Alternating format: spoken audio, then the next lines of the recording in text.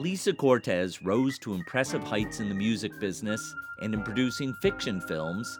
Now she's directing documentaries. Her latest is Little Richard, I Am Everything.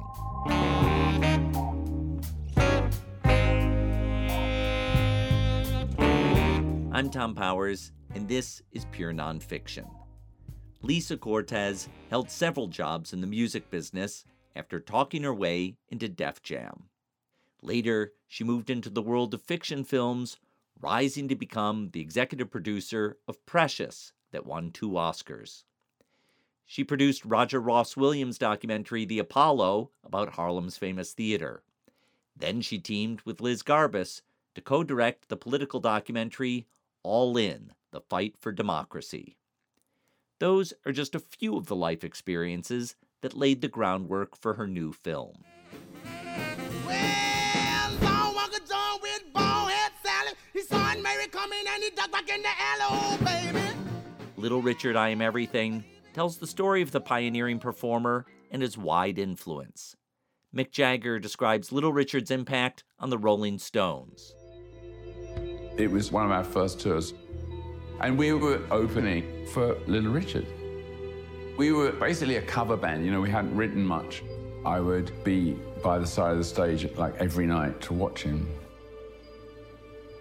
English bands, they were very static. Watching Richard say, I don't have to stand there. Use the whole stage.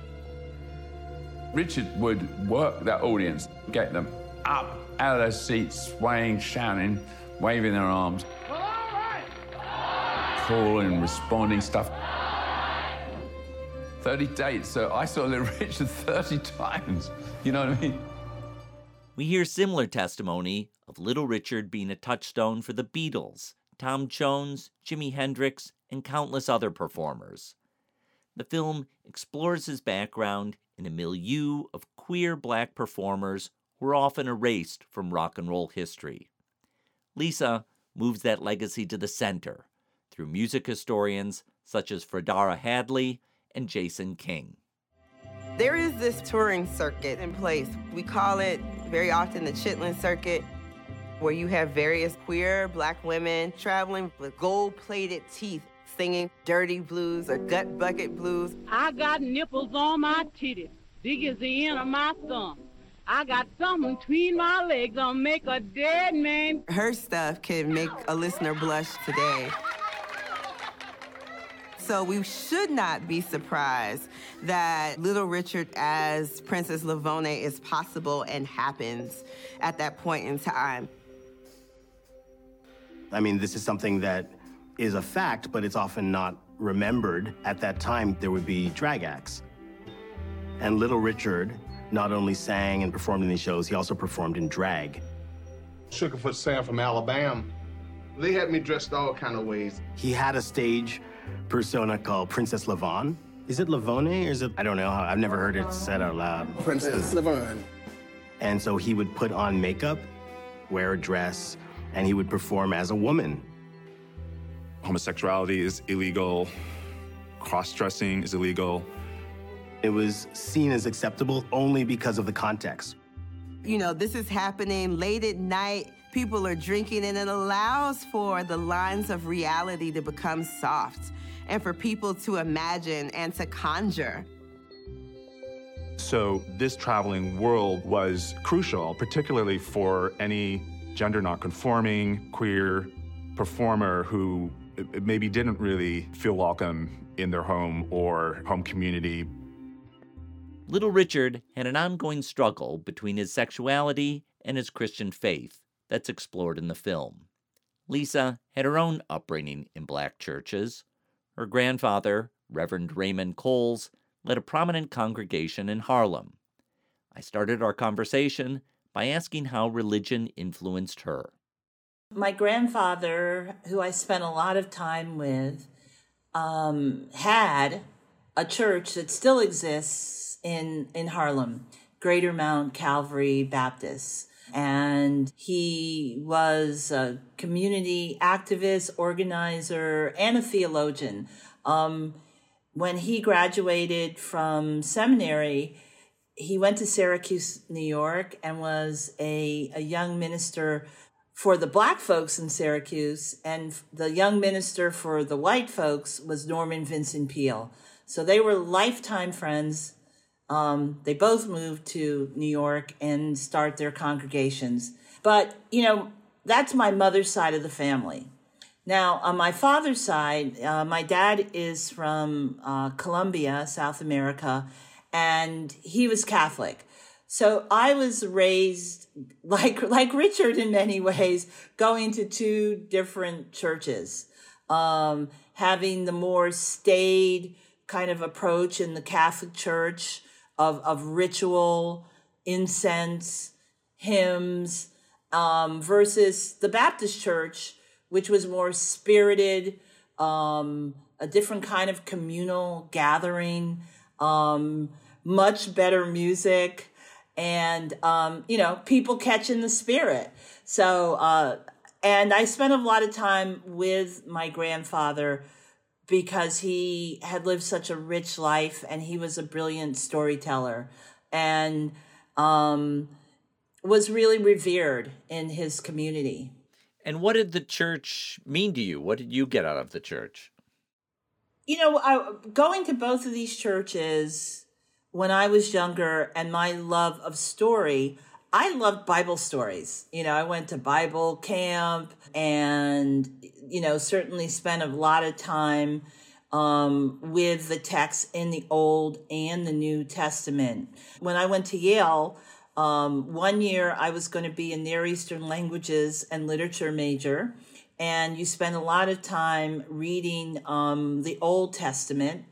I remember this class I took on the Book of Job, and kind of looking at the difference of language and looking at the appearance of God in the Old Testament versus the God of the New Testament. The God of the Old Testament is one of the, brimstone and hell and fire. And so my connection was initially about story, then it was scholarly, but I grew away, I kind of moved away from the church. I felt that the God I believe in, who has made all of us, who loves all of us, there were factions in these churches that said if you were anything, that you did not walk a straight line, that you did not have a place there. And so I think I then moved into a space of spirituality, where I believe in a creator who's a mother, father figure, and that in this creation story, which certainly is backed up through many different religions, this creation story holds space for everyone. And I think that is part of the complexity of Little Richard's journey, because he knows that God of the Old Testament. In terms of my background, comparing it with Richard's, is I grew away, but I grew into something I think bigger and that has even greater capacity for love and acceptance. Richard grew into something that did not allow for that. So let me ask you about your roots in music. You went to Yale and then got into the music business. What was that pathway? Well, I have been love with music from the earliest age. My parents would laugh that I would hear stuff on the radio as a child, and I would be humming those tunes as I'd be falling to sleep. And I met Count Basie when I was really young and sang with him and his orchestra. When I was at Yale, I was in New Blue, which is the oldest women's a cappella group. And then I even had a band called Cortés and the City of Gold. And it was a kind of like funk meets Talking Heads experimental group. So when I left college, thought I was going to be in a band and get discovered, and quickly learned that it is very difficult to gain success in the music industry. You got to have this perfect alignment of the look, the sound, the right label, the right manager, the right video. And when I stumbled or created, I should say, when I created a job for myself at Def Jam and Rush Artist Management, I quickly learned I loved that I could exercise the art and the commerce in my interactions with the musicians that were there. I could interface with the record labels, with the producers, with budgets, with marketing plans, and then moving on to Mercury Records, actually finding and developing artists and presenting them to the world. So it still allowed me to be creative, and yet at the same time be able to support a variety of voices and develop these artists. So what did it mean that you created a job at Def Jam? So it's very funny.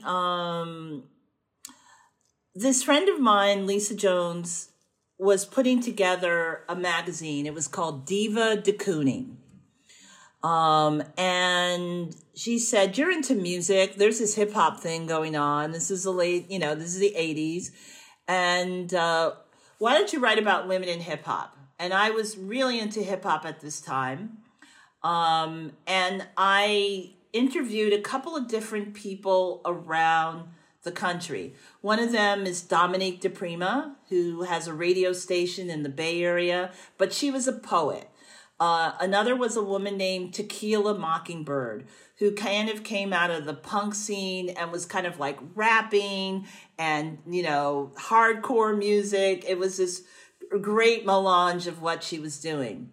So I had a friend from college, Spencer Beck, who worked at Interview Magazine, and I was so excited about this little article I wrote. And he said, "Go visit Bill Adler. He's the publicist at Def Jam." So I called up, and Bill Adler, who to this day is one of the most generous, brilliant people in the world, said, "Well, come on over. I'd love to talk to you," because nobody was talking about women in hip hop. I went to the office. It was 40 East 19th Street. It was a huge loft. Everybody sat in a semicircle. And the desks looked like they had been thrown out of some high school. It was like a hodgepodge. And Bill Adler and I were talking, and a guy across the room said, "Who did you talk to in LA?" I said, "Tequila Mockingbird." And he goes, "We used to be roommates." And that guy was Leor Cohen.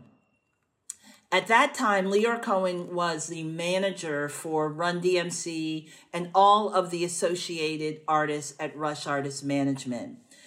And so I decided I was going to get a job there, and I stalked, and I came, and Tequila Mockingbird came to town 2 weeks later, and I'm a really good baker, and I made some gingerbread, pound cakes, and I brought them, and I brought tequila, and I brought my resume, and, you could just kind of show up and get in there. So we all hung out, and then I kept calling to see if there was any response to, like, I gave you this great resume, and, I love this music and this culture. And one day I conned my way backstage after a Luther Vandross concert, and I ran into Leor, and I asked him, I said, "Where's my job?" I said, "I gave you my resume on the good paper." And he goes, "Well, call me tomorrow." So I called him the following day, and, numerous times. And when I got him on the phone, I was like, "Leor, I don't know if I would like to work at the company, and you might not want to work for me, but I'll come in for a half a day and work for free." And that turned into 5 years. So timing and chutzpah is also part of the music industry success. And just, you keep showing up. Rarely do things happen the way you want them to the first time. But I was so passionate about being in this space. So you have this career in the music industry, and then you shift into film. What was that shift? I had an incredible run working at Rush, working at Def Jam, going on to Mercury Records, starting my own label, Loose Cannon. And then I felt that I had hit the glass ceiling and it was time to go. And I was traveling through India, trying to figure out what was going to be next. And it was a very hot day in Delhi. And I went to the movie theater because I knew I could sit inside for 3 to 4 hours with an intermission watching a great Bollywood film, which still to this day brings me great joy. And when I was sitting in the theater, and it certainly was a very challenging time in my life because music did not satisfy me anymore, I had the epiphany of, very succinctly, a picture is worth 1,000 words. I had produced and worked with some incredible artists, but if you didn't know the language that they sang their song in, you couldn't access the message. Whereas I did not understand this language, but I knew exactly what was happening. Boy meets girl, they run away, they dance in the mountains, her father comes, he takes them, separates them. And I was like, I want a bigger platform to tell stories on. I guess thinking about my grandfather, I wanted a bigger pulpit. And then what did that become from that inspiration to working as a producer? Starting at ground zero, volunteering at Urban World Film Festival, putting their panels together, networking. Going to the Toronto Film Festival and seeing 4 films a day, going to every panel that I could, and not just seeing American films, but seeing films from Brazil and France and documentaries and experimental, and just really expanding my knowledge of who were the people that I was responding to, what were the narratives that excited me. I went to the New York Film Academy. I took a producing class, which is a producing and production class. I then volunteered for young filmmakers who were working on projects and needed help. And, you want music, you want help clearing music. I kind of leaned into relationships that I had to help these filmmakers with their narrative and doc projects. And then one day I got a call from an old friend who said, I'm going to New Orleans to make a movie. And do you want to come and work with me and the director? And that film was Monsters Ball with Lee Daniels.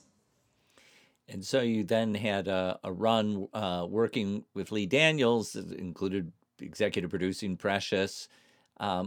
And sometime after that, I became more aware of you in the documentary space, first producing and then transitioning into directing.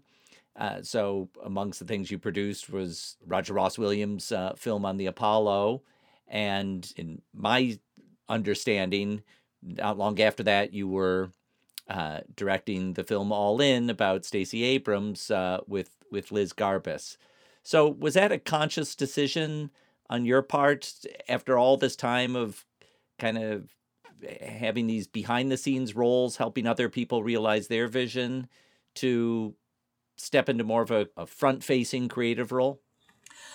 Well, in between, I was also creating and directing branded documentary content. And I have to always give props to Roger, who I saw him at Sundance. And we were at a party, and he said, I'm going to do this project on the Apollo. And you live in Harlem, and you have a music background. I need a producer on the ground because my other producers are in Los Angeles. Let's work on this together. So I am forever grateful to Roger Ross Williams for really not only opening this door that I had a natural curiosity as a storyteller, but that I could transfer my skills as a producer into this space, and also to work with a director who is so committed to a vision of diversity and inclusivity, and let's take chances and do things differently, which speaks to my anarchic, spirit. To then go on and to create and direct the remix Hip Hop Times Fashion. And then, because of my Apollo work, I spent time with Liz Garbus and Dan Kogan, and we were talking about the election and what kind of work could we do that would help inform people's consciousness about this long struggle for voting rights. And just really had a great synergy with Liz on that project, and just kind of like, I had the director gene. I think when you have worked with a lot of great directors, I had the ability to absorb the best, and it layered onto my structural background of what is the story, who's going to tell it, what are the resources that you need, how are you going to market and bring it to, the world. And I think a director has their arms around all of that. So this movement to directing is a summation of what I've been doing for a long time. So all those things lead up to you taking on Little Richard. How did that project originate? It was May of 2020, and Little Richard passed away. And whenever someone dies who is a great artist, you hear their music all over. So in the midst of the pandemic, that was so challenging and dark, and I'm sitting at home in my pajamas, eating too much chips and dip, Little Richard came into my life. And this music gave me a lot of joy. I went to see if there had been a doc made because I wanted to learn more about him. And I could not find anything. And then my managers called me and said, hey, there's a company called Bungalow Entertainment, and they want to do a project about Little Richard. And I was like, and they were like, they couldn't even say, are you interested? I was like, who do I talk to? When can I talk to them? Because it had been, I had been spending a lot of time not only listening to Tutti Frutti and Jenny, but I was listening to his gospel music. And sometimes when I was feeling a little kooky, I'd listen to his children's song, Rubber Ducky. And I was like, what kind of person can do all of this, can have influenced the Beatles, and Bob Dylan, who wanted to be Little Richard? Who is this person? We don't know anything about his journey and how he was more than his talk show appearances where he would just tell people to shut up. So from that starting point, how did you start to dig into his story where, a lot of the living witnesses are now past? The start for the doc was doing a really broad archival sweep to make certain that I could find Little Richard's voice to narrate his cradle to grave story. Because in reading, his autobiography that he co-wrote with Charles White and other, watching interviews, I sensed he always struggled with being made invisible, not being recognized as the king, as the innovator, as the creator as an architect, as he always said, of rock and roll. And so it was important for me to center his voice.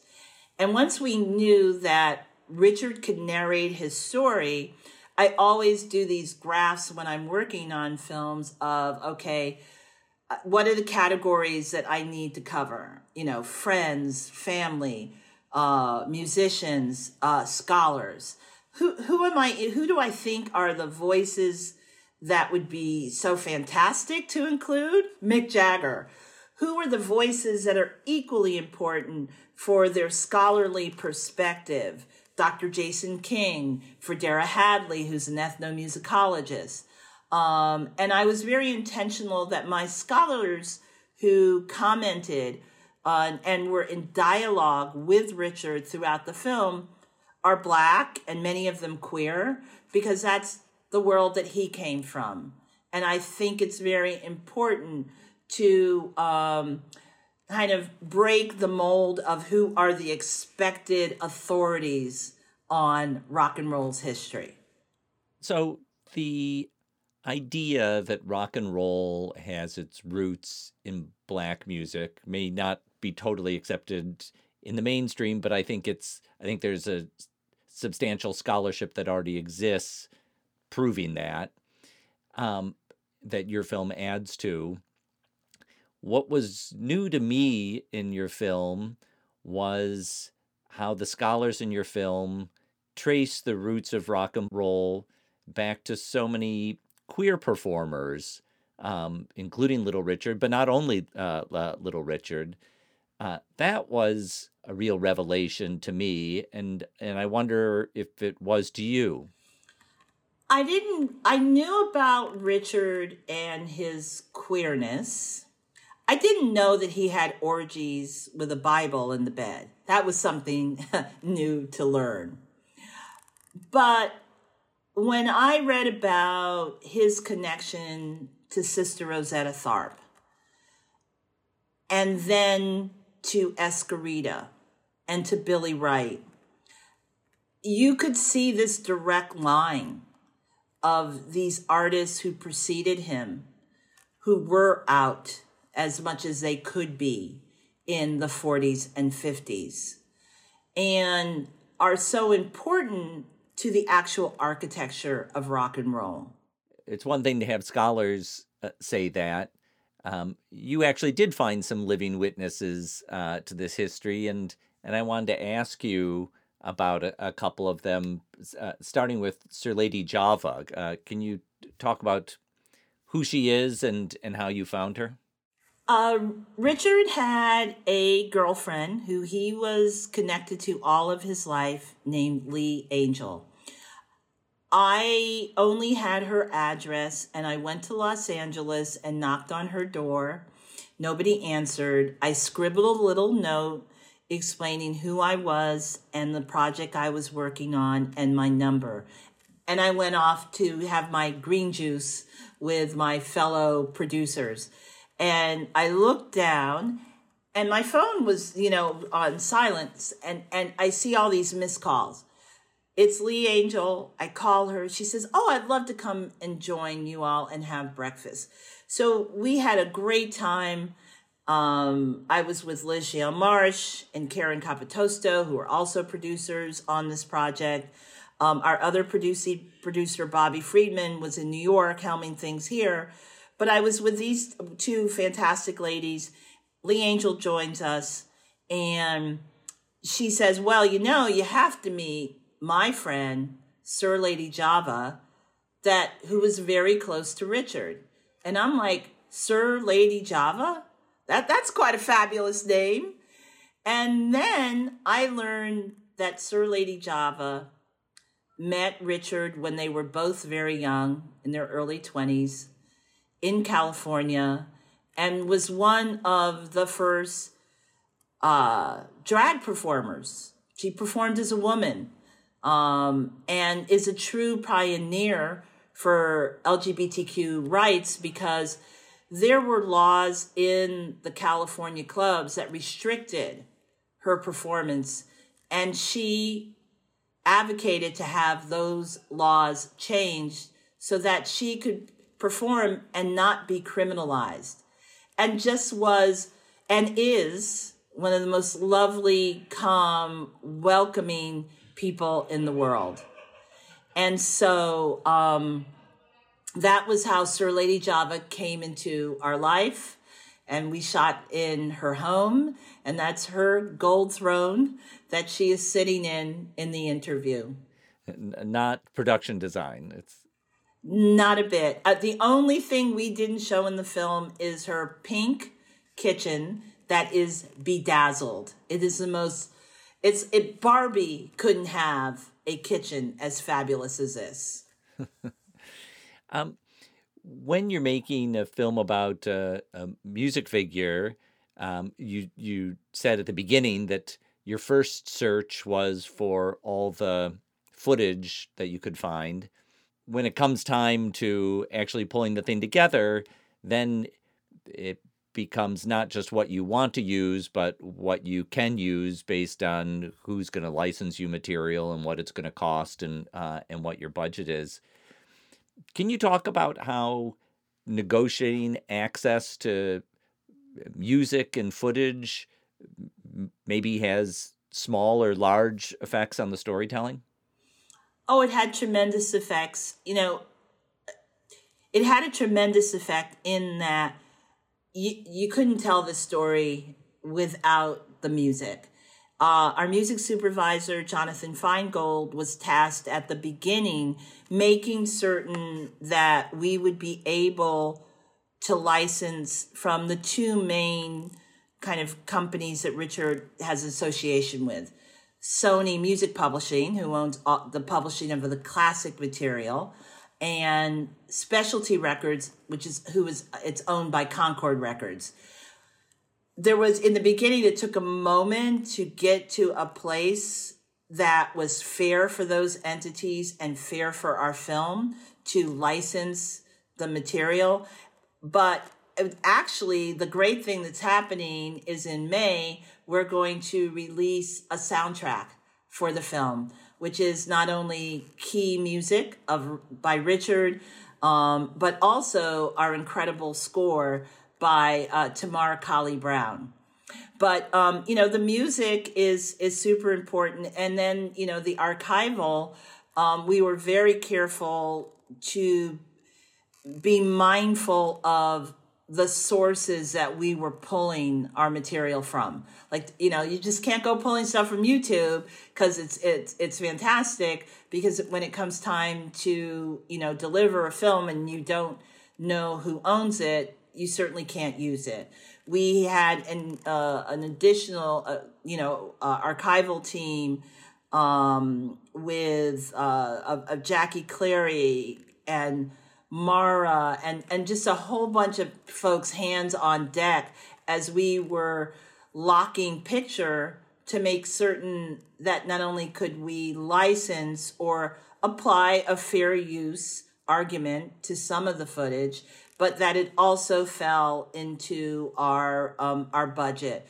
Rolling Stone is one of the executive producers on the film, and both Jason Fine and Gus Wenner were really great friends in helping us to, particularly on the archival front. You mentioned earlier that when you were coming up with your dream list of people that you would like to talk to, Mick Jagger was on that list. He describes in the film that in the early days of the Rolling Stones, before they'd even had a hit, they toured with Little Richard, and for 30 days he would watch Little Richard from backstage night after night, studying him.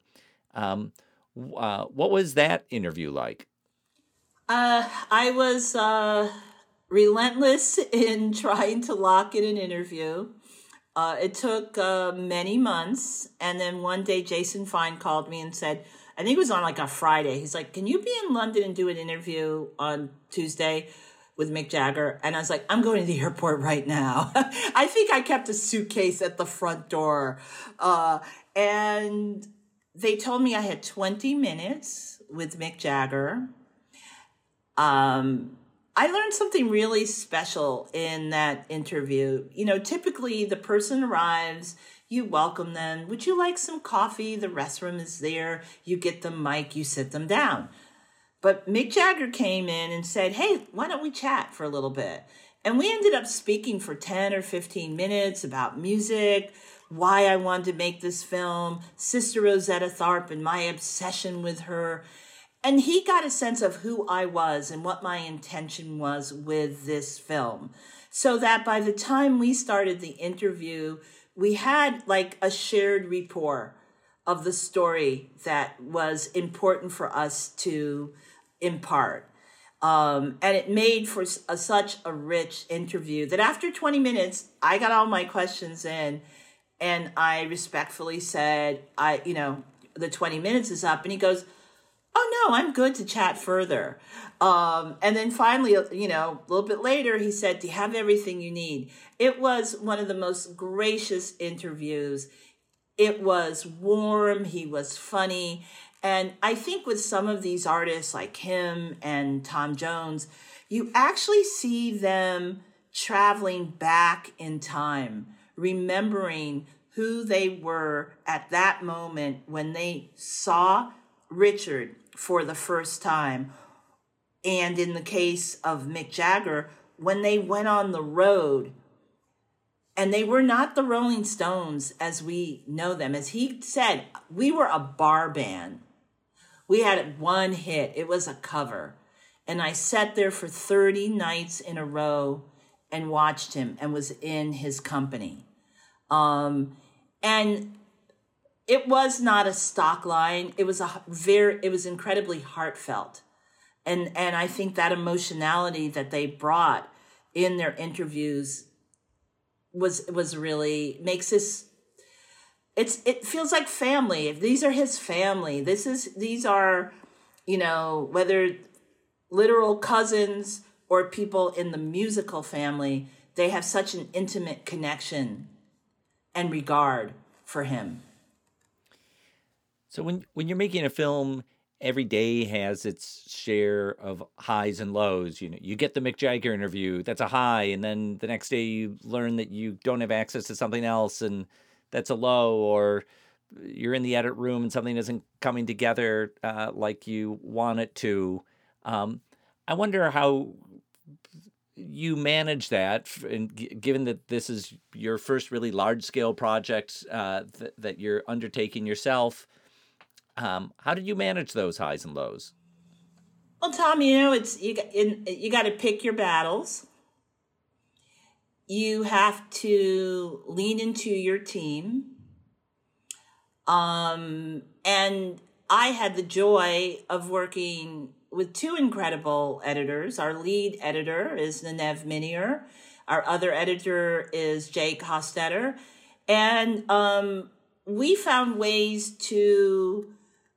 if we couldn't have one thing, what can we create like a Tutti Frutti montage and make that so incredible?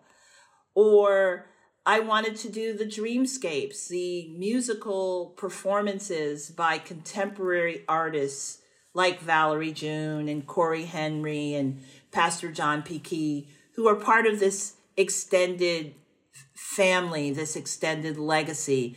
Like, okay, with, the whatever we had, how can we make them be incredible in one location, but use them and incorporate into the film in a special way? And, I think working with these editors, I was able to lean into the big vision that I held close to my heart, and that, I prayed about it. Because I was like, I can't let little Richard down. Come on now. He's no wilting wallflower. We got to come with the history, with the great interviews, with the incredible visual effects by Fawn Schneiden. And everybody, joined the bandwagon. And you could see from the beginning how the momentum grew and grew to make something that encompass this incredible world that little Richard ignited when he arrived on the scene. And despite the odds, created a pathway that so many artists, from the Beatles to the Rolling Stones to Prince to, Lil Nas X and Harry Styles have had the opportunity to bring their talent, but to get into that path of possibility of being transgressive and changing culture, like he's the drop that starts the ripple. And we had to honor that in the storytelling.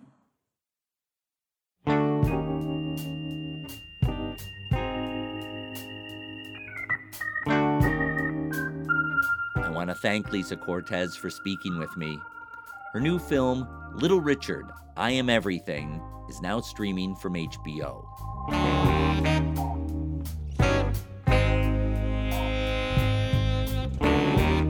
Thanks to our team.